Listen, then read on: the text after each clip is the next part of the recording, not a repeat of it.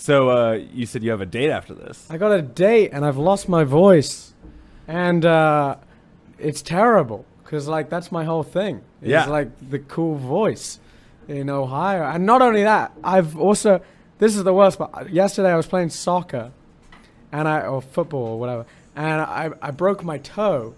So I've like got this pretty cool outfit on, which I thought was like it's a cool outfit. Yeah, you look really nice. Thank you, but I can't wear shoes, so I'm wearing orthopedic flip flops. And like you guys see these? I gotta wear that to the date because like I can't put on shoes right now. Wow. And these are the only orthopedic flip flops I own. And and then I went to the chiropractor and he told me I had scoliosis. So like, it's not gonna be a good date. It's gonna be really rough. But that's crazy. And that was like, shit. That's not even a bit. I think that's a pretty funny bit, but it's just. Wait, are you serious about the scoliosis thing? Yeah, dude. The doctor. Oh my god. The chiro was like, yeah, if you move 1 degree to the left or something like that, you're gonna have to wear a back brace for life. Did he show you the movement that you're not allowed to make? Yeah, he pretty much said I gotta sit like this, stand like this the entire time. He says I'm gonna have a back brace. So that sucks. I don't even know what scoliosis is. I thought it was like a serious thing, isn't it? You guys reacted a lot more than I did. So it feels like it's much worse. Wallet in your back pocket? No, I don't have a wallet. I just carry cards. He's so rich, he doesn't have a wallet. I'm so rich. I do the cards separately because then if you get robbed, you can kind of like pull out 3 cards. Like you can give your ID, your credit card, and like your insurance card. I don't know if you guys have insurance cards. Yeah. But I'm on my family's plan. Shit. Oh, we lost. We're good. Okay. We're good. All right, sweet. And but so then if they've like lose that, then they don't notice that I got like an extra 30 in my pocket. So that's awesome. That's how I do that. So Simon, you're 24 now, right? Yeah. You just turned 24. Happy birthday. Thank you. Belated, but happy birthday. Much appreciated. And so how long have you been doing comedy for? I've been doing comedy about 6 years or so now. That's so nuts to me. I started my freshman year of college and kind of just been grinding a lot, especially recently.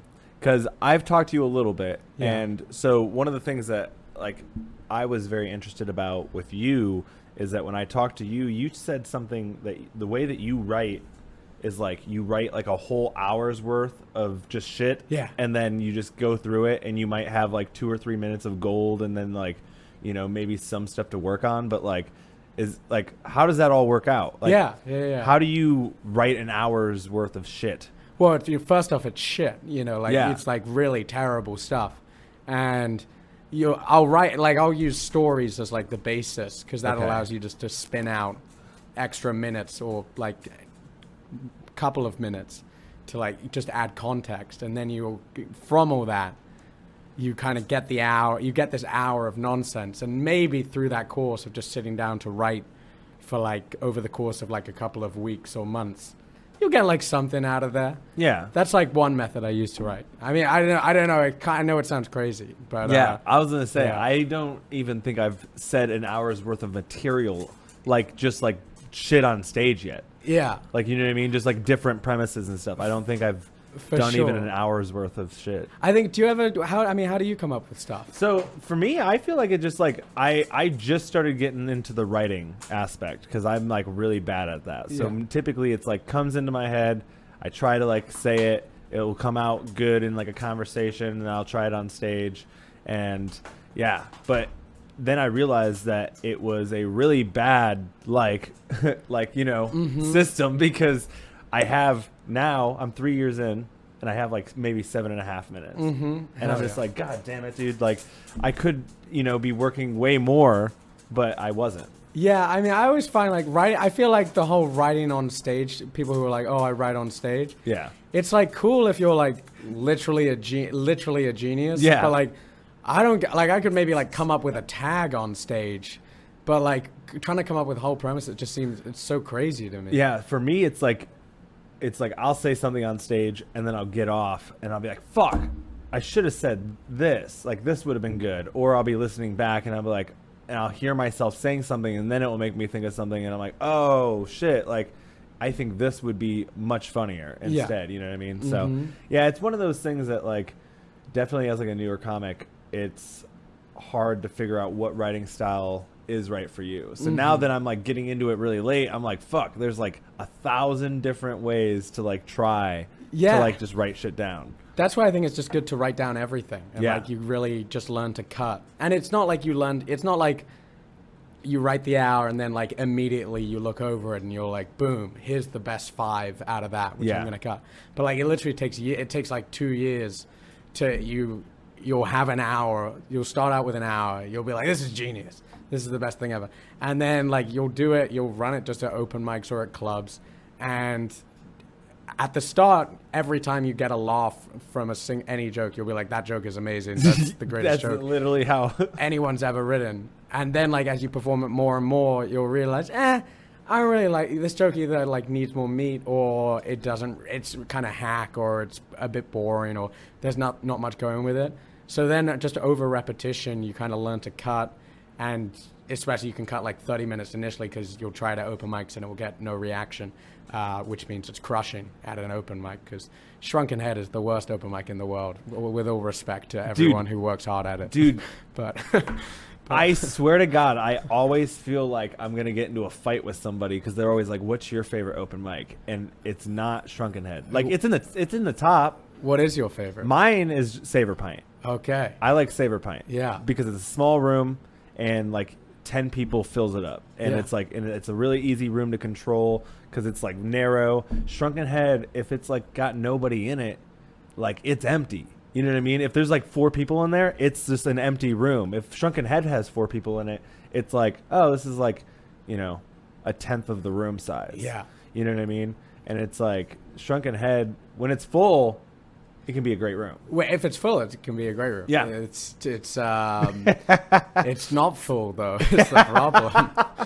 It's very empty. Now let me ask you sometimes this. Full. Yeah. Xavier and Ty and everyone and you know all the other people they're great hosts, but it's just like it's exactly tough to. Let me ask you this: what do you think that is a like product of? Like, what do you think?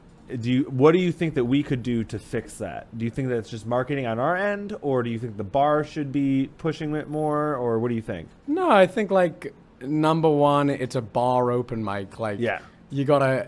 The fact that there are like even like 5 people there every week is amazing. Like that makes it an amazing open mic. Yeah, and it's good. It's great if you're. It's a great way to see if you have a joke that if people laugh at your jokes, you're like, okay, cool, that joke works. Okay. Or at least you think it will work initially.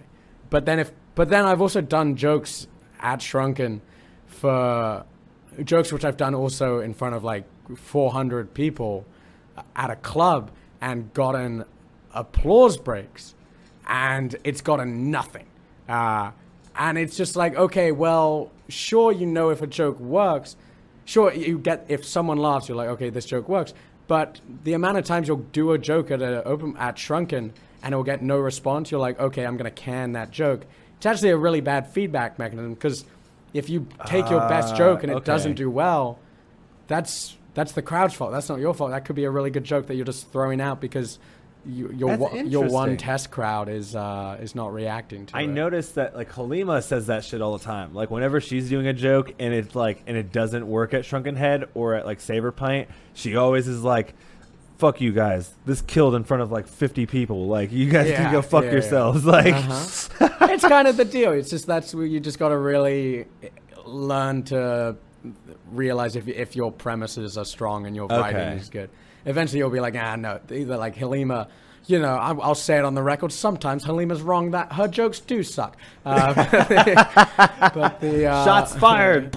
But some of her jokes are great, and a lot of comics' jokes are great, and they just the only problem I have with Shrunken is sometimes the feedback mechanism is off. Yeah, exactly. I think that's why I like Saber Pint because I feel like, at least in my opinion, I know if I'm doing well or if I'm not. Yeah. In that sense, like in like what you're saying, it's like if I go up on stage and I'm doing a joke and there's like people in there and it's like not doing well at all, I'm like, oh shit, maybe I need to work on this because like, you know what I mean? It is a smaller room.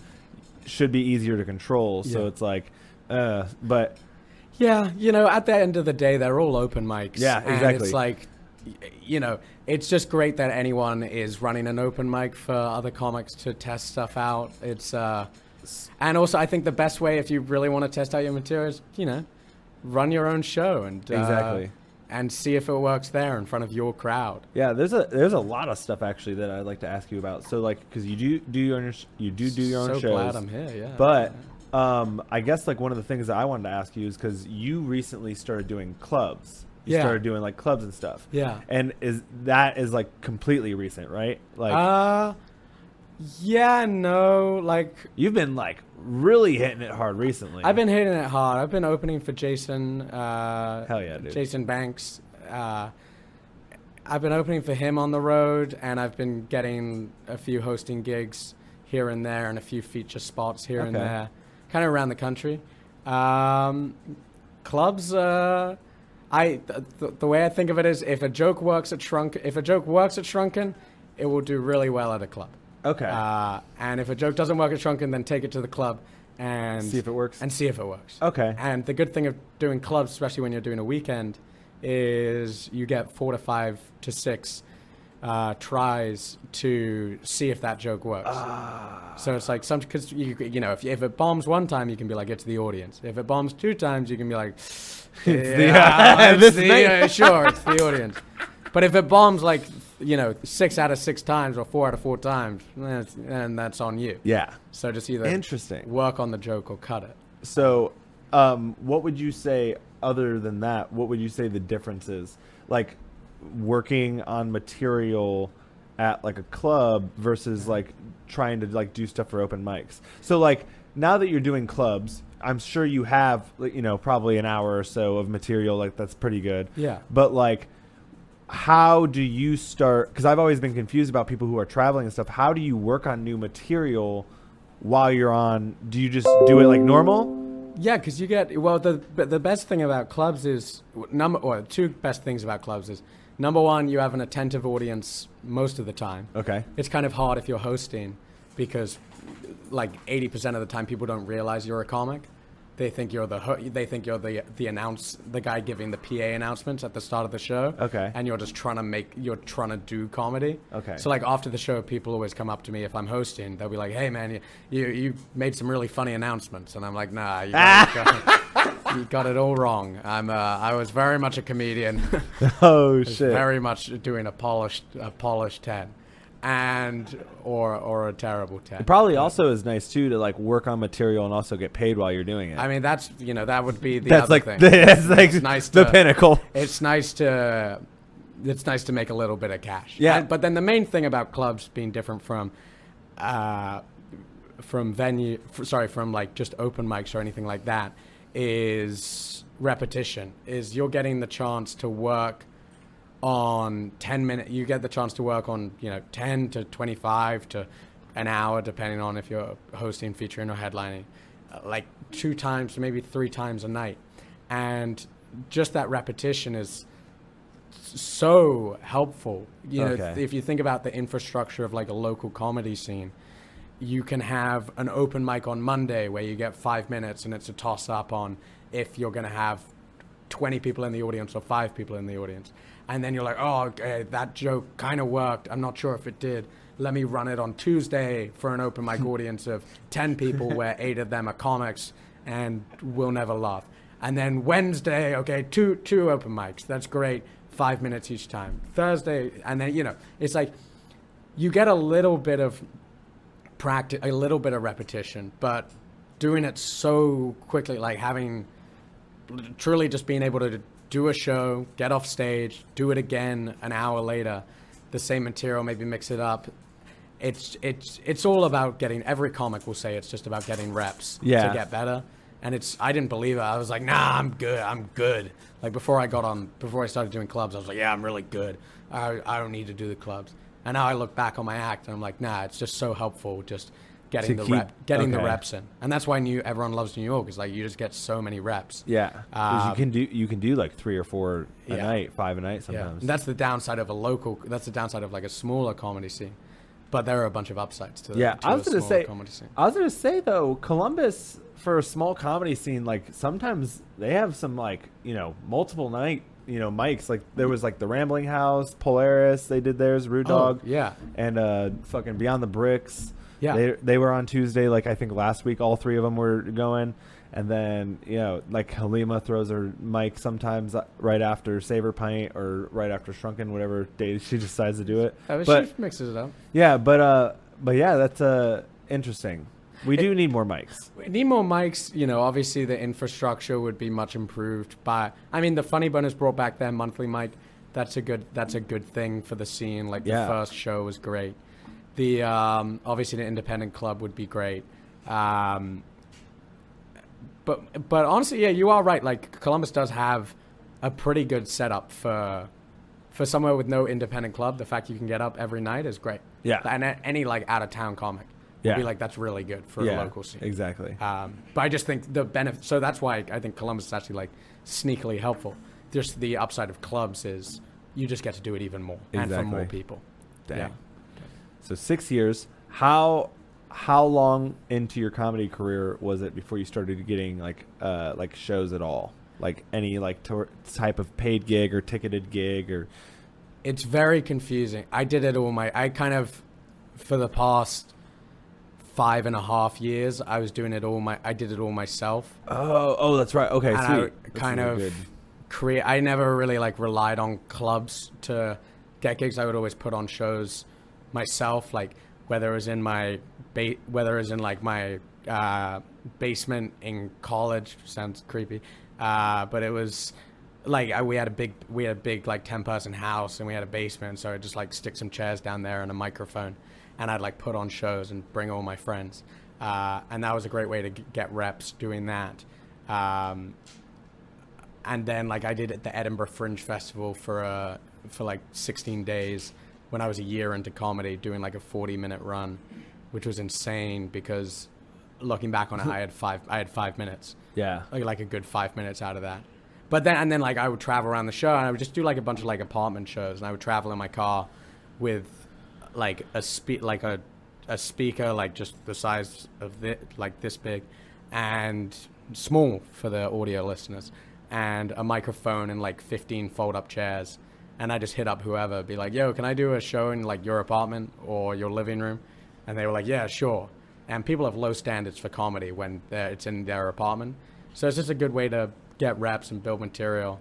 But then I only started, so it's weird because I've like been working since the start, but also I've kind of just been doing it solo versus like getting booked. And it's only in the past 6 months or so when I started to travel, like around kind of the Midwest, Southeast, East Coast, that then it's super easy to get booked. Okay. Because all you have to do is be like, hey, I'm from out of town.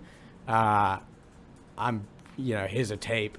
Hopefully you think it's funny, and if they like it, they'll give more preference to you than a local, especially if you're going to like another random scene. Okay. Yeah. So you started doing the shows pretty early. Yeah. Now, were you doing them ticketed, or were you just like free comedy? Oh, free. Okay. Totally free to start off, and now never free. Now never free. Now never free. Hell yeah. So, at what point? Because like the one thing that I'm like kind of like battling with right now with all the stuff that I'm trying to do is that like, is it time to start like trying to find comics and try to start throwing shows and stuff like that, you know what I mean? And it's like, how do you decide how many free shows do you do before you decide, okay, this is a solid setup, people are showing up, like when's that transitional period? Like when did you decide that like, all right, I'm gonna start asking for compensation to like do an apartment show at someone's house, or like if you're traveling around or whatever? I think good question. I think it takes a while. Okay. And sometimes, there are sometimes like I'll do an apartment. I'll take back that like it's never free anymore. Okay. Like sometimes if I just like want to run an hour. Okay. I'll be like, yo, I'll hit up someone in Chicago and be like, hey, can I do a show in your apartment? And then I'll ask them to pay like a comic from Chicago who I get to open. I think you kind of want to be confident that you're good. Okay. Like really good. Okay. Before you and really good. Now, one of the things that I've been thinking about is like, because you were talking about these reps, reps stuff, and one of the things that I was thinking about, because I don't think that I'm a strong comic, so it's like the only way that I would be able to get these reps would be to get comedians who are good to like do the show, and I just like host. You know what I mean? And so like, but at the same time, if I'm asking people who are good, they're gonna be like, well, is there gonna be compensation? You know what I mean? And it's like out of pocket, like you know? No. In that case, I think it's always, especially if you're getting good comedians in, and you build up a reputation. Maybe you do the first show free. Yeah, like that's a really easy way to hook people in. Do a first show free with great comics, pay out of pocket. Then the second show, really emphasize during the first show, like put emphasis on the second show, try to get repeat customers. Be like, hey, that's the free trial. This next show is going to be $10, or this next show is going to be, $5. And even then, like a lot of comics, especially local comics, and good local comics, will do your show for free if it's a good show. Yeah, I was gonna say it's like it's all just I'm trying to figure out the logistics to maximize. Another helpful thing is you can like this. I did a few shows. The first few showcase shows I did in Columbus were free, and I just asked the audience for tips. And through the tips, we made. I have rich friends, so they tipped well. But we made an insane. I was able to pay comics like good money. Okay. Like possibly more based on, you bring it free show, good marketing, and like good reputation. You bring in like 80 people for a show, and you can walk away with like $300, $400 worth of tips. Okay. And that's good money to pay the comics. And I would always pay the comics. Yeah. That's always first. Like, you know what I mean? Like, as in like I would never end up with a profit for myself. Yeah. Even sometimes I don't do that. I'll make sure to break even, but I won't normally get a profit. Okay. And so that's an upside, because let's say you do 80 people for 400 tips. That's much better than, you do a ticketed show at $10. And then no one shows up. And then 30 people come, and then, okay, fine, you made 300, but it's still a bigger crowd and the same amount of money. And these are all hypothetical. Yeah, of course, yeah. But interesting. Free is good. Free with tips is a, it's not, sometimes you will have to eat into your pocket if you've promised a comic a certain amount of money. Yeah. But if you put on a good show and just explain you're trying to grow the scene and just, everyone loves a good show. Yeah, exactly. Yeah. Sweet. So you start doing apartment shows. Yeah. And you start, traveling around and stuff like that. How long are you doing that before you're doing like clubs? Is like now? Like, have you just now started doing clubs, or have you kind of like dipped into them before? Kind of like clubs the past, when was my first one? I guess like the past 9 months or so. And that's like, again, it's not like headlining. It's just like of course, hosting or featuring. Yeah, I mean, it's still stage time in front of people, which is like, you know what I mean. That's like the goal. That's like, you know what I mean. Regardless of like how much money you're walking away with at the end of the day, it's like the goal is to just get people to like laugh at your shit. Yeah, and the more people that are there, it's like golden. Oh, it's great, and especially when you're the host of the feature, when they've bought tickets to see someone else, then there's no pressure on you. Because number one, they won't remember your name. Yeah. They'll only remember your name if you were really funny and try to look you up afterwards. Otherwise, they'll be like, hey, remember when we went to go see this comedian? Oh, the host was terrible. What's his name? I think it was some Australian, douchebag. And you're like, that works for me. Yeah. You'll never find me. And so it's like 9 months. I was doing these apartment shows, especially during COVID, when I graduated from college in 2020. And then I kind of set out to, I was trying to do stand-up after college, but all the clubs were closed and all the mics were closed as well. And I was just like, okay, well, I can do apartment shows for like 15 people. And so I did them all over in like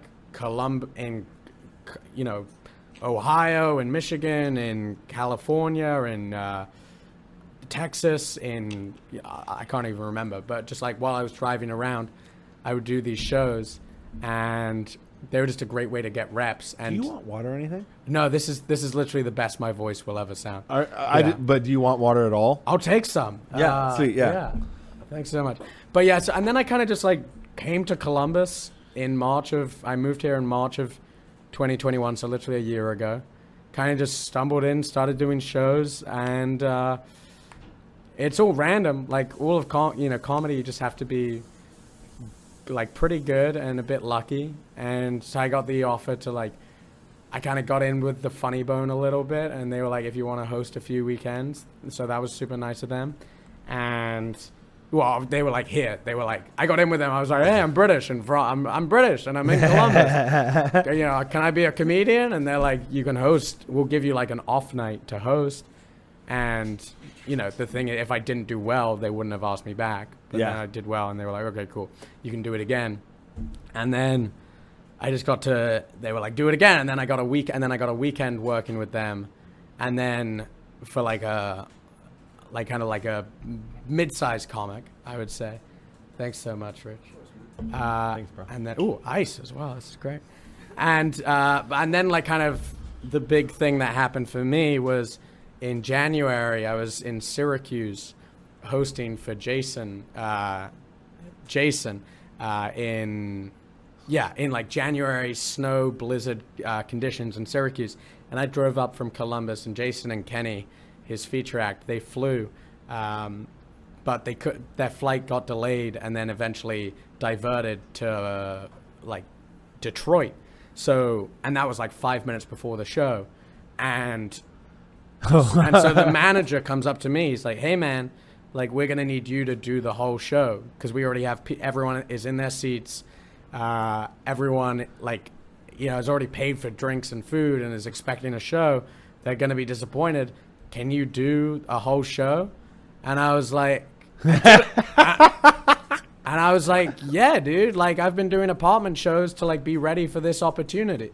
And, like if you're the host, you just get like, you'll just be good. They expect you just to do 10 minutes. But here I was like, yeah, man, I've put myself in this position to do well. And so I go on stage and I do the whole show, and it goes for a crowd that was expecting to see a 30/40 something year old black man from America. I think they had to settle for a very ethnically ambiguous British man who was 23 at the time. So let me ask you this. Are you like white? I'm white. Okay. I'm white, but everyone thinks I'm black or Moroccan. Because you do have like your hair, it kind of makes it like a little ambiguous. I think that's what it is. It's that some people say the nose.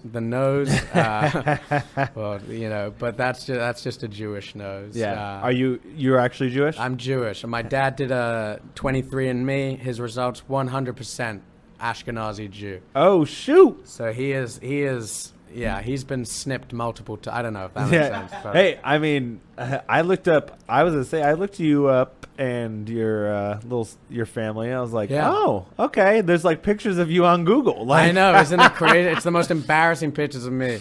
When I was like 16 and like wearing your going suits through and puberty. shit. Yeah, that's with awesome. These people at a stupid party in San Francisco.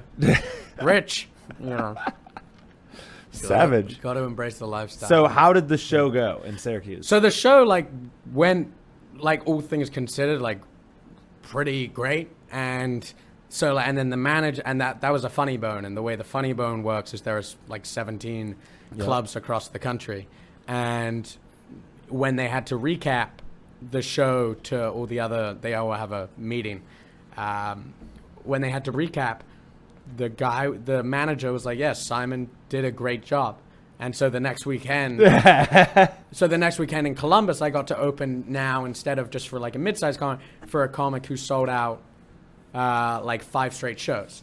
Hell and yeah. So and then from there, it's just like more of, got to do some more, do more openings. And sometimes you get bumped from shows. And but it's all just like, it's all a steady, patient build. And dang, son. It truly just comes with preparation and luck. And like, I got wildly lucky. So you just did the whole show? Like, you didn't have an opener or host or anything? No, I just went straight up, did the whole show. Oh shit! Spent like 15 minutes apologizing that they had to be watching me, and eventually I think Did they tell them? Got them on board. Did they tell them first? Oh, it was horrible. The manager gets on stage. Oh no! Beforehand, being like, "Hey, so Jason's flight is canceled, and also his feature was on that flight, but instead we do have comedy for you." And I can't remember exactly what he said, but it was number one. He got my name wrong.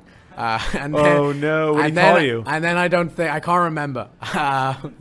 Simon Fraser, yeah, guy. He gave me my stage name. What do you go up as? I go up as Simon. No, I go up as Simon Fraser. Okay. Yeah. But then,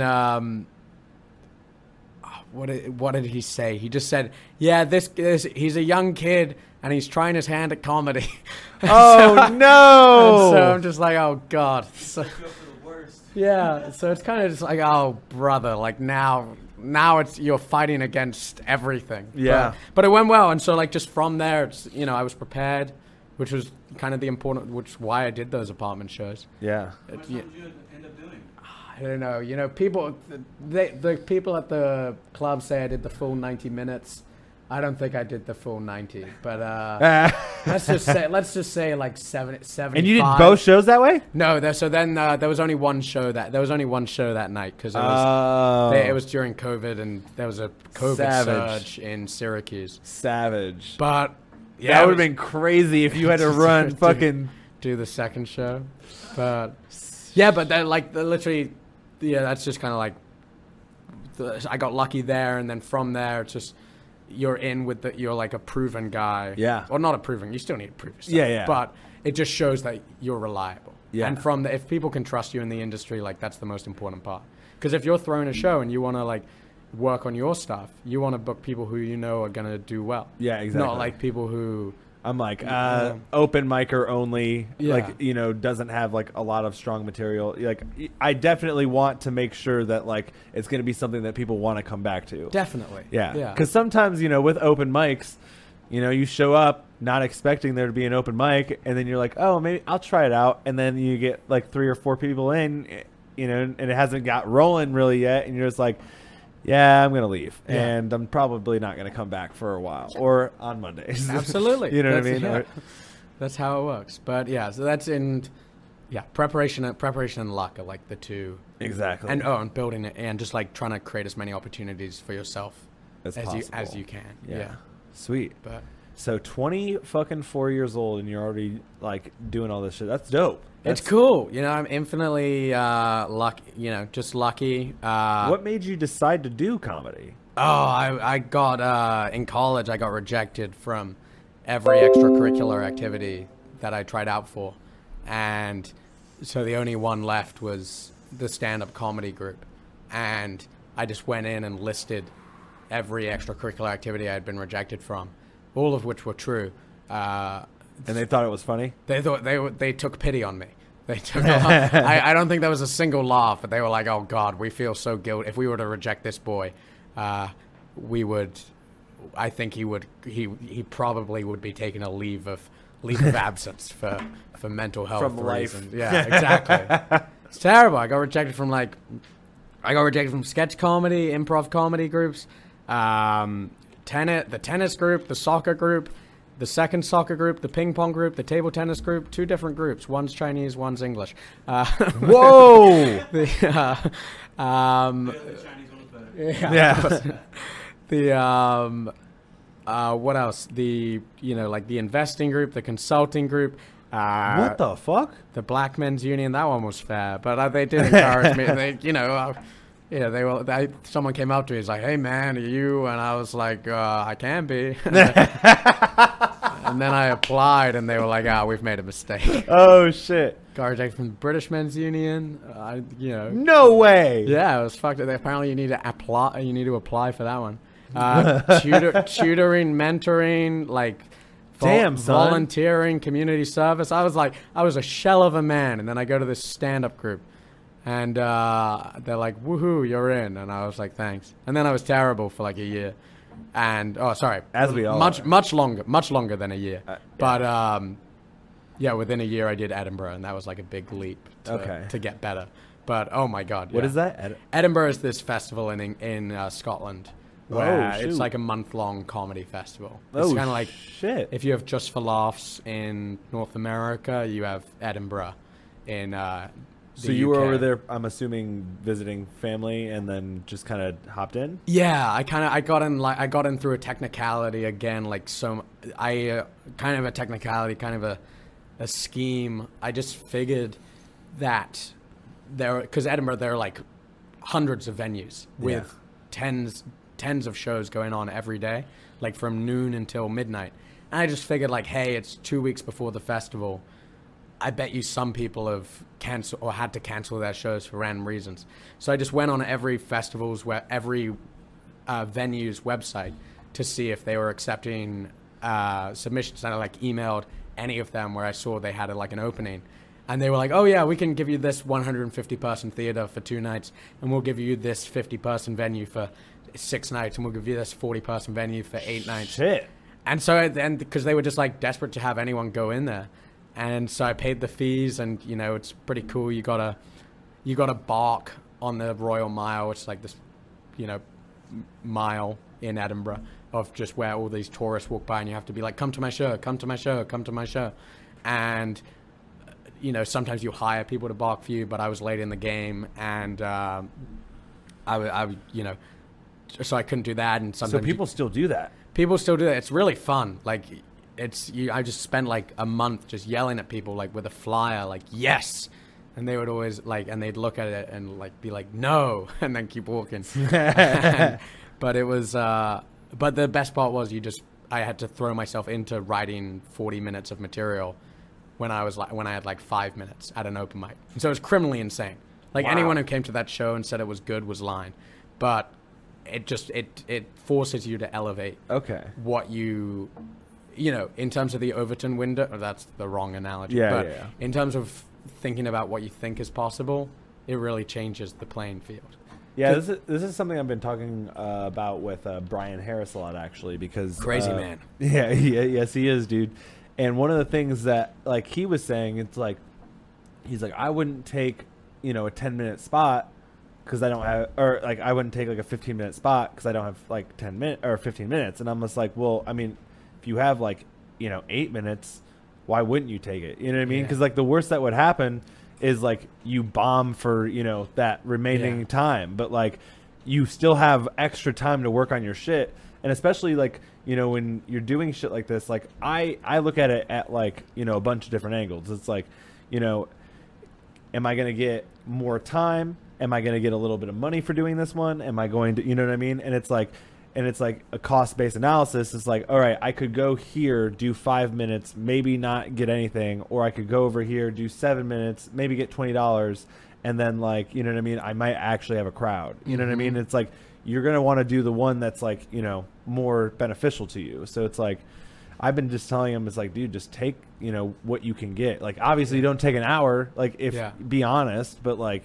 But it's so important to be delusional when you're starting out. Like, it's so important to tell number one, to be delusional, to think like you're funny. Yeah. To hear like one laugh during a 5-minute open mic set and like go back to your friends and be like, I crushed that set. Like, that's really important because otherwise no one would ever do a second set. So and then you have to be like, oh yeah, if you say you've done 15 minutes on stage, but you don't have, but you're getting like a laugh every 2 minutes or so. Yeah. You have to tell yourself like, hey, I can do 15 minutes, and then you have to be like, hey, I'm going to do 40 minutes, and it's possible, even though it's like criminally insane. And anyone who's above you in the game will be like, you do not have that time. You just have to be delusional with it. Okay. And that's how you grew as a comic, just being delusional. Yeah. And being like, I'm going to do 40 minutes and I have maybe 5 minutes. Yeah. And I would like my friends, my friends are the best because in college, they're the best and the worst, because in college, I would get, I was a friendly guy. I would get, I don't know, like 80 or 90 people down in my apartment and down in like my basement just to like watch me perform and kind of turn it into a social event, like buy drinks. But you know, they would support, and you know, and they would lie to me. They'd be like, hey, that was great. And then the next time I perform, they'd be like, that was so much better. And it's like, okay, so you absolutely hated the first one. Dude, I hated it because I had a friend that came and watched me, and I killed it at the Shrunken Head. And he like came up to me and he was like, hey man, I'm gonna be honest with you. When I first saw you, you were a little rough, but like you did really good tonight. And I was like, bro, the last time you saw me, you're like, you did really good. Yeah, and I was like, dude, fuck you guys. Fuck you. It's the worst compliment in comedy. comedy. So now I'm like, did I even do good this time? Like, how can I even trust you? Terrible. It's like, yeah, it's just Reno, a backhanded compliment. That's who it was. It was Reno. It was Reno. Oh, yeah, dude. Fuck that guy. I love him, but yeah, Reno needs to get him out. He needs to get on stage. He does. He's a funny man. I was gonna say he was a. Yeah, he was running through some of his jokes. He should do it again. It's like just so important to recognize just because you don't get laughs the first time up. Exactly. It's not about getting laughs. It's about seeing if like you like that experience on stage. Exactly. But I hate that compliment, man. That was so much better. Yeah. And I used to get that all the time, just because you just gotta create those opportunities. It's like a good compliment, but also a bad compliment, because it's like it's terrible. I'm better, but I was still bad, so I could still be really bad. It's a backhanded. It's like at the end of The Theory of Everything. You know that movie about Stephen Hawking. Yeah. He gives a speech and then the audience gives him a standing ovation. Like, you don't think you'd be a little disrespected? Dude, that shit. I watched that movie. We're talking about the one that was that they like did the whole thing, right? Like they were like. Had the wife and everything. He was like cheating on the wife. Somehow he's fucking. I was like, dude, this is insane. What? Stephen Hawking just like is just banging chicks. Yeah, I mean, he wasn't like that like quite yet in the movie, but like he was like already fucking fucked. Like fucking was supposed to be. He's just this piece of metal. Yeah, we're supposed to believe he's just pussy magnet. He's just a magnet, dude. Yeah, I'm wondering. He's just a magnet. That's it. I'm wondering. I wonder if it was like dramatized. You know what I mean? If it was like, it's like, wow, this guy's life was really fucking boring. Yeah. He got a disease. We got to spice it up based on true story. Based is the strongest word in entertainment. You can do anything if it's based on a true story. Fox News. That's good. Oh, shit. Yeah, dude. But so, you know, all things that we've been talking about, you've been growing as a comic. You've been thinking about doing things in the future. One of the things that I've heard about, and it's been like, you know, we've been talking about this for like a long ass time. You know, everyone will bring it up every once in a while, but like you want to, you know, look into a venue and you want to try to get it going, right? Yeah, I'm trying to get, kind of the reason I moved to Columbus a year ago and a bit was to open up a club. Oh, shit. Okay, so that was like the reason? That was the reason I came out here. Why did you choose Columbus? Because Columbus rips, baby. Oh, shit. Columbus is the best city in America. I was gonna say, what makes you say that? This is going to be a... When did you move to America? I moved to America in 2016. Okay. And I had spent, like, my dad's American, so we had spent summers, like, vacationing in like Cape Cod in Massachusetts, and so my perception of America, it was all like Cape Cod in Massachusetts. I was like, this is a lovely town. This is a very lovely country. And then he's driving through Columbus. What's for some the deal? reason. How is this country racist if there are no black people in the first place? Like, this is just a wonderful place. And then like I kind of moved out and came out here for college, and everyone was from different backgrounds. So I was like, oh shit, this is different. But I fucked with it. It was kind of it was cool. And then I was traveling through, and then after graduating, I was traveling. You know, I had lost my passport, so I couldn't fly back to England during COVID. I graduated in the pandemic, like May of 2020. And so I was like, all right, well, it's the pandemic. I'll go spend time with my family. And then I was looking for my passport, and I realized it was in the Denver airport. I don't know how, but I got this DM from this lady. She was like, hey, did you I think I have your passport. And then I was like, yeah, can you send that to me, please? Thanks so much. And then she blocked me on it. She blocked me, and I never got my passport. What? So then I had to go on a big mission to get my passport. But all the passport agencies in America were closed because of COVID, and there was only one appointment available, which was in December of 2020 in Tucson, Arizona. So I had to like set out on a road trip to Tucson, Arizona, to get my passport, and during that time, I was like road tripping across America, like visiting every place named London in America. And I stopped by I was going to London, Ohio, which is 30 minutes away from here. And I stopped by in Columbus the night before, had such a great time. I was like, this place is amazing. Then like stayed out here for like 3 months before going to Tucson, did a bunch of shows in like apartments. And everyone afterwards was like, yo, and I would tell people, I was like, yo, I love Columbus. And they'd be like, why? There's nothing to do here. And I'd be like, it would be cool to like, if there were something to do here. Like, AKA like a comedy club in the downtown area. Yeah. Versus having to Uber to Easton, or, you know, drive. And then, you know, it's just a hassle to get to Easton, even though the Funny Bone is a great club. Yeah. You know, I was just like, it's cool. A lot of young people in the short north, like, want something to do. So why not come and open up a club?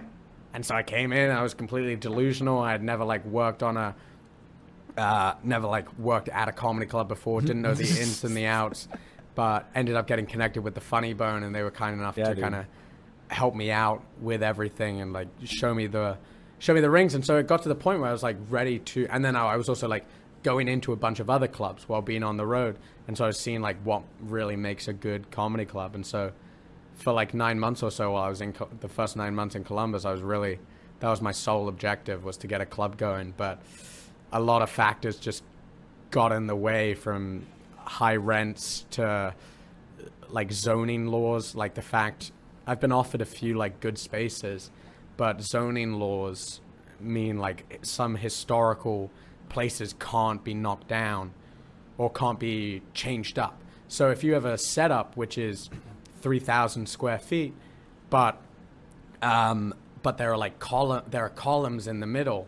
The columns kind of like, you know, that's a bad space in the first place. Yeah. But say you don't have columns, but say you have a 2,000 square foot venue and the kitchen, you know, and the stage room, you can fit like 60 people in there.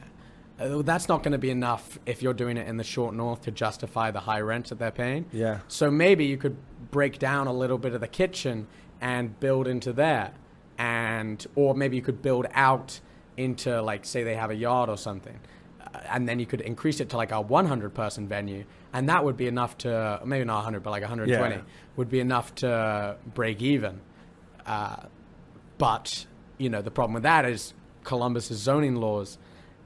You'll like be like, hey, can I knock down this wall and build a little bit? And they're like, nah, you got to keep it the way it is. And this isn't being like, oh, let's knock down all historical monuments just for the sake of profit. Yeah. But it's like, these are, I love Columbus, but it's that no one is coming to Columbus because of its historical architecture in the short north. Yeah. And so it's a bit inane, and it's kind of like stifling a lot of creativity, especially like for other kind of performance spaces. Well, maybe, I mean, who knows? Maybe in the future we'll change that. Because I feel like and this is like something that I've talked about with a lot of different comedians, is just like I just feel like we're all bad at like marketing. And it's like if we made ourselves known, like if Columbus City knew that we had comedians, like, you know what I mean, then trying to like push like a law or a policy change would be a lot easier than just being like, oh, this one comedian wants to knock down a thing, and like Columbus has no fucking clue, you know, that they even have comedy. They're like, what? There's comedy here? Yeah, it's crazy. There's, you know, I was, just to give an example of like a scene that has who are really great at marketing. The Orlando comedy scene in Florida is the most insane place I've ever been to, and there are guys down there who are building the scene from scratch. Not using, they don't have a club. They have the improv and they have side splitters. So they technically do have like more infrastructure than we do. But there are guys who are like creating their own shows in bars, who are really good at marketing, who are really good at social media and building repeat customers, and they're crushing it. And these guys are driving Teslas from comedy, and they're like comics in Orlando, Florida. It's like, how do you... I was down there like a month ago, so I was like, what the hell? How do you guys all have this money? And they're like, dude, did you have to pick their brain for a while? Yeah, I was like, and they were like, we're really good at marketing. I was like, hell yeah, dude. Yeah, I think most Columbus comics are pretty bad with marketing, and that's it's something to work on. It's not. I mean, we're all trying. Yeah, you know what I mean. But it's just about recognizing. I'm pretty good at marketing. Like I get people out to most of my shows, but it still takes a lot of work to do that. I wish I could be like, hey, there's a show, and then you'd immediately get 40 tickets. You're not Jason Banks. You can't be like, hey, I have a show coming up. Yeah. So like, we can talk about marketing a little bit. Like, what's like the most useful like advice or tool that you would say you use when you're marketing yourself, like when you're posting for shows and stuff like that? Kind of be relentless, kind of annoying. Yeah, kind of be annoying. Like kind of hit up everyone you know, like personally, and be like, hey, a comedy show of mine, comedy show at this venue, come through. But also don't waste. It's also important. Don't do that for every show you have. Yeah. You kind of only want to do that. You only want to like go nuclear or go DEFCON for the shows that are like really important. Yeah. So if you're headlining a show, for example, that's a great reason to bring people, to get people out. Again, it's important. Yeah. That's a good reason to do it. If you're promoting a show, it's kind of, and you're hosting it and booking it, that's a good reason to bring people out because that's your show. You want to put on a good show. If you're doing a spot, obviously it's cool to be like, hey, come on out. And the hosts and bookers always appreciate if you do bring out like even like 2 to 4 people, or even like one. Typically, like it's cool if you're doing a show and you're a local. It's cool to bring like 2 to 5 people, and obviously anyone who brings more is super appreciated and also a lot more likely to get more spots. Just especially if you're trying to put together a show and you don't want to do all the work yourself. Yeah, that's why you book shows where it's not just you. Because sometimes you can't bring all the people yourself. Exactly. So something, like if you're just doing a spot, like just reach out. Like everyone's friends with, a few people. Exactly. And just reach out to like 2 people and be like, hey man, you want to come to the show? Like let's get drinks after. Just see it as like, just time to hang out, and they get to watch you do comedy and go up to you afterwards and be like, hey, that was really great. And then the next time they'll be like, that was so much better. And like, it's marketing, like, just one-on-ones, and I don't know, it's just being that, kind of rely on don't rely on a network, but really like push. Like if you've got a show, like post heavily on social media, like one post, people will see it and then probably forget about it. But if you post like every day before the show for 2 weeks, people are going to be like, oh, fine. It will be the day of, and people will be like, should we go to Eddie's show? Yeah. You'll get more people coming out. And you kind of just have to be a little shameless about it. Okay. But that's how I get people out to my shows. And that's literally it. Okay. Yeah. So you moved here when you said you were in 2016. Yeah. And that was for college. That was for college. You went to Yale. Yeah. Correct? Mm-hmm. And that's where you started off at, right?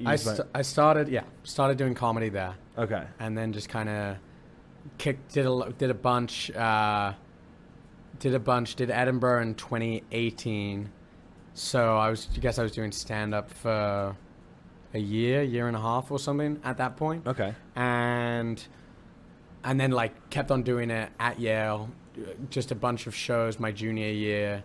I was working, just like always trying to build an hour. I was always looking towards the hour versus like the 5-minute set. Okay. And so like I did like a few open mic spots, and I was in LA for summer 2019. So I did some spots there, but none of them were really that like fundamental to my growth as a comedian. Like every important thing was just like the shows I put on myself in my basement or at apartments. And then I graduated in 2020. Spent a year like traveling around America, do apartment shows, all the clubs were still closed because of COVID. And then I came out to Columbus, March, tried to set up the club, but couldn't get that going. So I was like, okay, now that it's on the back burner, I'm still looking to do it, but the obstacles, as well as the fact that like the stand-up is going pretty well right now, is like you don't want to like do two things 50-50. Yeah. Or you don't want to do two things 40-40, or like when you could commit to one thing really, really well. So it's a weird analogy. Yeah. But so that's my kind of take for now. But it's in the meantime, I'm just trying to put on as many shows as possible in the scene and get people to come out, because Columbus is an awesome spot for comedy. It's centrally located. It's literally in the middle of the country. It's an hour's flight from anywhere from all the way down from Atlanta to New York to Chicago. You can bring in there to Nashville, Boston, whatever. You can bring in all these headliners because if you can sell tickets and pay headliners well, they're going to swing by. Yeah, and because Columbus is on the way. Like when comics work the road, not the comics who are headlining at the Funny Bone, but maybe their feature act or their opening act, or some comics you see on like this week at the Cellar, on Comedy Central, like comics who are very funny but haven't blown up. You can just hit them up and be like, "Hey man, you want to come to Columbus?" And they're like, "Yeah." I mean, Halima just had what's his face, Chris Allen. Yeah. Chris Allen came through. He opened for Mark Normand. Yeah. I have a bunch of people coming through, like a bunch of Cellar comics, a bunch of people who I've just seen online and think are funny. I'm like, hey man, like you want to just come and do a show or do a weekend and find a venue, put on the show, and comics want to come. That's the upside of like not having the club, is you get to create the space yourself. Yeah. And so it's centrally located. You can build a week of shows. If you're going to Columbus, let's say on a Wednesday, maybe you're doing Go Bananas Thursday through Sunday. Maybe you're featuring in Chicago on the weekend. Hey, come drive by Columbus on Thursday, then drive up to Chicago. There are just so many opportunities here. And also it's a massive city, and like people want things to do, and there is nothing to do downtown. What did you go to school for? History. History? Yeah, completely unrelated. Dang. Okay. I was very unemployable. And so you're probably like never gonna, like, do you use it like for your comedy? Absolutely not. Really? Absolutely not. Well, I mean, I would like to, but no one ever politely, no one's read about the stuff that I'm interested in. Okay. What are you interested in? Oh, just slavery. Oh, okay. Okay. No, I was an American. I studied American history. I sometimes like to bring it up a little bit, but I find people aren't that interested in hearing a 23 or 24-year-old like explain anything to them. Yeah. People are already mad at me that I'm British and went to Yale. People don't want to be like, oh, and now he thinks he's better than us because he knows about this. So you have associates? Bachelor's. Okay, Yeah. sweet. Yeah. Okay. Almost got a master's, but... Almost? But, damn, shit. Well... I love that joke you have. Yes, I go to Yale, and yes, I think I'm better than you. Yeah. All right. It's true. Fuck everyone. But Simon, do you have any websites or anything that you want to push? Are we in the plugs? Are we in the plug section of the pod? Yeah. Has it been an hour? Or yeah. No way. I got the light. Oh wow, I'm down to kick it a bit more if you want. Oh. But you can see all my upcoming dates at simonfrasercomedy.com. Fraser spelt like Brendan Fraser, no relation. To the best of my knowledge, my mom hasn't done her 23andMe yet. Cool back. And what else? Yeah, follow me on Instagram at Simon Loves High Noons. To the tens of people watching me look at this camera, follow me on Instagram at Simon Loves High Noons. I thought it said, for some odd reason, I thought it said Simon Loves Shrooms. Oh, dude. I was like... Well, it was tough because... I can't remember. I changed it to Simon Loves Haiti after one show because I because like I don't know, there was some people from Haiti who were like heckling me, and I was trying to get on that good side. But that was tough because then it just said Simon loves shitty or something like that. Oh no! And then they got even more mad at me, and I was like, nah, come on. But yeah, follow me on Instagram at Simon Loves High Noons. That's where I post all my shows. And yeah, TikTok. Got TikTok. I'm massive on TikTok. Follow me on TikTok. Simon Fraser _ it's a hell of a time out there. Dude, I go viral and I get no followers. It's insane. It's super insane. I'll like sometimes check on like, you know, every like comedians like TikToks every once in a while. Yeah. And yours is like really funny because it's like you'll scroll down and you'll be like, you know, you'll get like the normal amount, like close to like how many followers you have, but then you have like these crazy ass, just like whatever, these million view videos, and you're just like, oh, where are these people? Yeah, where it's like they click on, they see me, they see my video, they like what I have to say, and they do not like my face, and they're like, TikTok is made for hot people. TikTok is made for people who are hot and people who you would like to look at for the rest of your life. I feel like you're not a bad looking guy. Yeah, I am good looking. And you have an interesting voice. Good looking in Columbus, Ohio. Oh, okay. To the much more to the Midwest, yeah. Yeah. Well, Columbus 9. Yeah. LA 6. Exactly. To the much more honest and well-versed internet community, I am a person who looks like the ladybug from A Bug's Life. That is the most liked comment on. Yeah. That's all they have to say. Oh my god! Yeah. It's terrible. Oh shit! So you've been having fun with some of the open mics that I've seen you at recently. Been going up as some different character names. Oh yeah, my favorite was when I went up as Kyle Rittenhouse. Yeah, dude. That was good. I like that. Is that the only place that you've done it at? I've only done the Kyle Rittenhouse character there. I've done a few. I've done racist South African apartheid wisher a few times at other venues, but that one's never really gone over too well. Oh shoot. But he's done it way more. Yeah, it's exactly. Well, it's really just my character. It's just what I say on stage, and I'm like, oh yeah, I'm from South Africa, sure. So okay. You get away with it.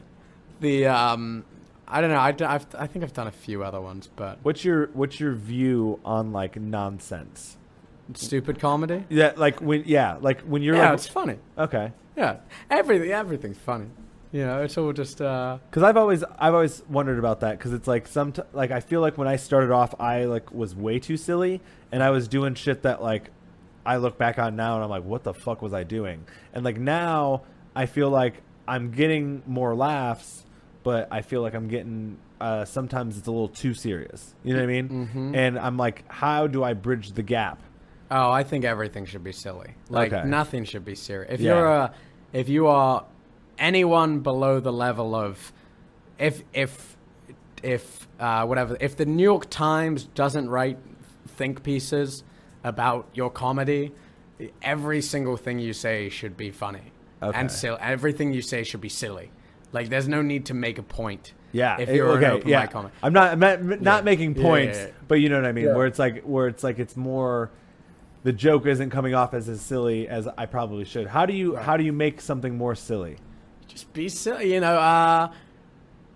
Interesting. I don't know. I guess in that sense, like, how do you make, let's say you want to joke about racism. Yeah. Simon wants to joke about racism. How does Simon make racism silly? Oh, I got a good joke about this. Okay. It's just like how we do. You know, you got to be silly. So this would be my example. Like my joke about racism is, I don't like how people say the word urban to describe places of black people, because I think the word urban is like it carries with it a negative connotation, and if we're going to describe a group of people, why should that be negative? Why should that word be negative? So I propose we stop using the word urban and we start using the much more positive word crack-a-lackin'. Okay. Yeah. Like how was the party? It was crack-a-lackin'. Were there any white people there? I already told you. It was It was crack-a-lackin'. crack-a-lackin'. And, you know, that's technically a joke about racism. And it's silly, and it's completely stupid. Whenever you're working at at a comedy club and they're like, oh, it's urban night. Yeah, No, it's crack-a-lackin' night. You're like, yeah, I went. It's crack-a-lackin' night now. Yeah, nah, dude. I was at this bar before coming in here, and it was pretty dark. I should say crack-a-lackin'. Yeah. That's great. Holy shit. Okay. It's a silly joke, but it's it's silly, but it's also kind of fun. Yeah. Okay. That's like, but you know, I think like that's a much funnier joke to me than being like, we as white people need to solve racism, and the way we fix it is I don't have a good idea, but just like something, you know, like trying to be, if you're trying to, I don't know. Exactly. I get what you're saying. I don't get what I'm saying, but I'm glad you do. Like, well, yeah. At least the direction what you're saying is that, like, you know, if you're not being silly, it sounds like you're making a point sometimes. Yeah, be tongue in cheek. You know, like the audience should be on your side. Like they're looking at you already. Exactly. As long as you're like kind of just demonstrate you're kind of like a good guy, the audience is gonna be on your side, and so just be silly with it. And then it obviously just takes practice and good writing. Okay. But yeah, I love being silly. It's like I would say like all my jokes, like most of my jokes are very silly, or self-deprecating or stupid. I'm working on the self. I feel like my problem is that I try to do some jokes where there is somewhat of like a serious like like where it's like, you know, I try to talk about like my parents' divorce or something like that. Yeah. And I'll make a joke, and sometimes you'll get the awes instead of like the laughs, and you're like, "Fuck." I know you can play off that. You can totally spin that, because then the audience thinks you're like sad about it, and you'd be like, "Fuck you." No, I'm Okay.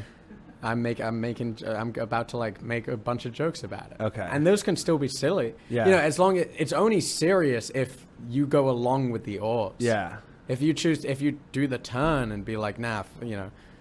So I would say the silliest joke that I have is comparing my one-handed mom to a pirate. Yeah, I like that one. Yeah, and so it's like I would say that that's like probably the most like lighthearted, silly joke that I would say is in my repertoire. That's like silliness wise. So I'm definitely have to look back and try to like see where some of my jokes that haven't gotten like hella laughs or whatever, maybe it's not silly enough. Because actually I did a feedback mic in Cincinnati with Ridge and Alex Timms. Did you do the Go Bananas? Yeah. How was it? I've never been. Apparently it's great. I was going to say, dude, it was like a really good time because there was like 2 or 3 guys that were just like, it was Blake Hammond, there was another guy I don't remember, and then another dude who sometimes added, but not as much as the first 2. The third guy always works at the Funny Bone. He's like always a feature. Lee? I can't remember his name. He's like a tall, windy guy with a lot of gray hair. Andrew Rudick? Yep. Great. Yeah, he was one of them, and then there was another guy with dark hair. Sorry. No, you're good, Rudick impression. dude. No, it's funny because when I listen to him, I got like a John Mulaney vibe. Yeah, he's unique, man. I was doing a set the other week, and I caught myself like, I had just watched him the night before at Go Bananas, and I caught myself like, I was like, I went to Yale. Yeah, and I was like, oh god, no, I got to stop doing that. But yeah, I was gonna say the mic was good. Yeah, I was gonna say like, it was completely different than anything that I've ever done. It was almost like a writing room where it was like how I would have imagined like a TV, like when you're trying to write an episode, how it was. Because like people would just go up and then you'd have like 2 or 3 guys just like this, and you're like, how the fuck are they coming up with all these tags? And sometimes this is the first time that they've ever even heard the joke from this comedian. Sometimes they've brought it back a few times or whatever to try it out. But like, that was the thing that they said about the joke that I tried, is that like, you need to take it sillier. And I was like, interesting. I was like, I have to like work on that. I kind of like shelved it for right now because I'm like, I need to figure that out. So I've kind of like put it to the side right now until I look back and like, oh, okay, this is what I was doing wrong. Like, I think they're right. I think just the only way to deal with like really serious stuff is to either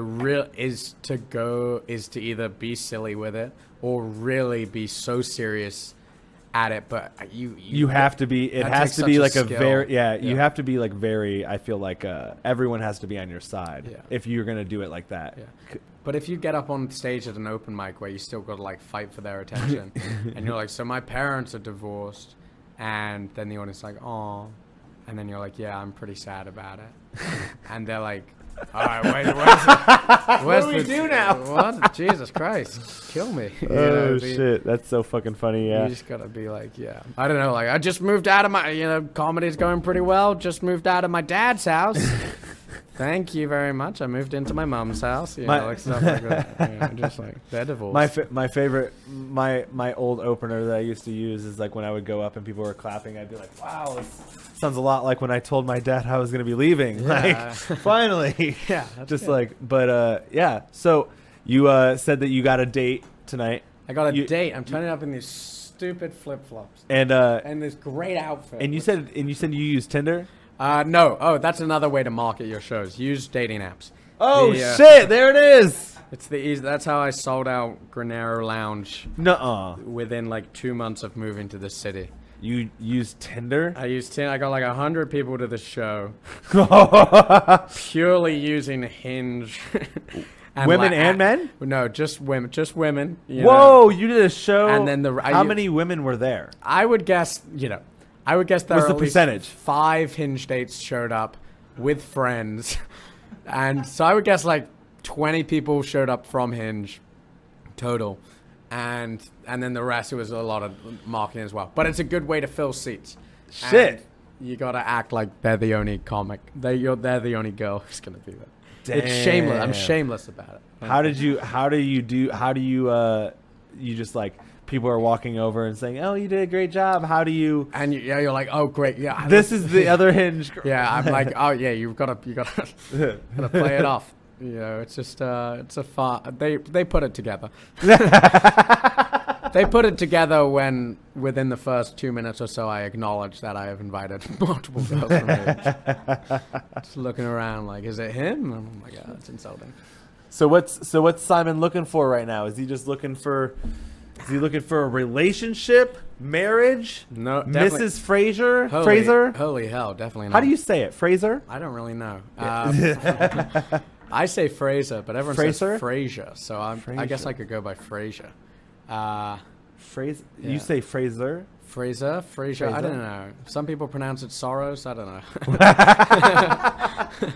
I don't know. That's funny. That's the English pronunciation. Nice. Yeah, with the U. It's like we got Peter Thiel's son here, Simon. Yeah, exactly. Simon Thiel. No, I'm just joking. The whatever it's called. No, I'm not, just looking, just being open-minded. This girl slid into my DMs after a TikTok of mine went viral.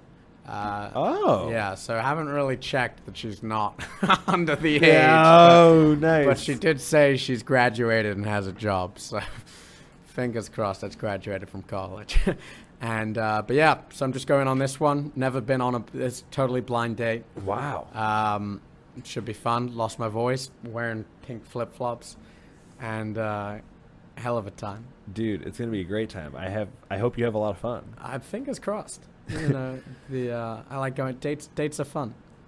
Good material as well. Exactly. Yeah. But all right, guys. That's it. Yeah, that was fucking Simon. Cool. You guys can check out all of his stuff. We'll have all of your stuff in the fucking description of the video and in the fucking podcast. Dude, thanks a lot for coming in. I appreciate you. I thought you were gonna be a harder get. Nah, dude, I'm open. I'm a fucking podcast whore. Dude, hell yeah, dude. I'll do whatever. Thanks for having me on, and sorry for. I bet you I'm gonna look back on this interview in like 2 years time, 3 years time, and be like, what a fucking idiot, dude. I mean, thinking he knew it all about how. Well, dude, I mean, that's how I'm gonna go. Yeah. I'm gonna be like, wow, I was a fucking dweeb. But I mean, that's what it is, though. It's like you look back on your fucking old recordings and shit, and you're just like, wow, dude, what was I doing? And it's like, it's like what we were talking about earlier when you're like, oh, you're doing better. Yeah, it was better than last time. Yeah. And you listen to your old sets, you're like, wow, I was so bad. And it's like. That's going to happen every single time you like look back like 2 or 3 years. You'll be like, there's probably never going to be a joke that I'm going to look back on and be like, that was fire.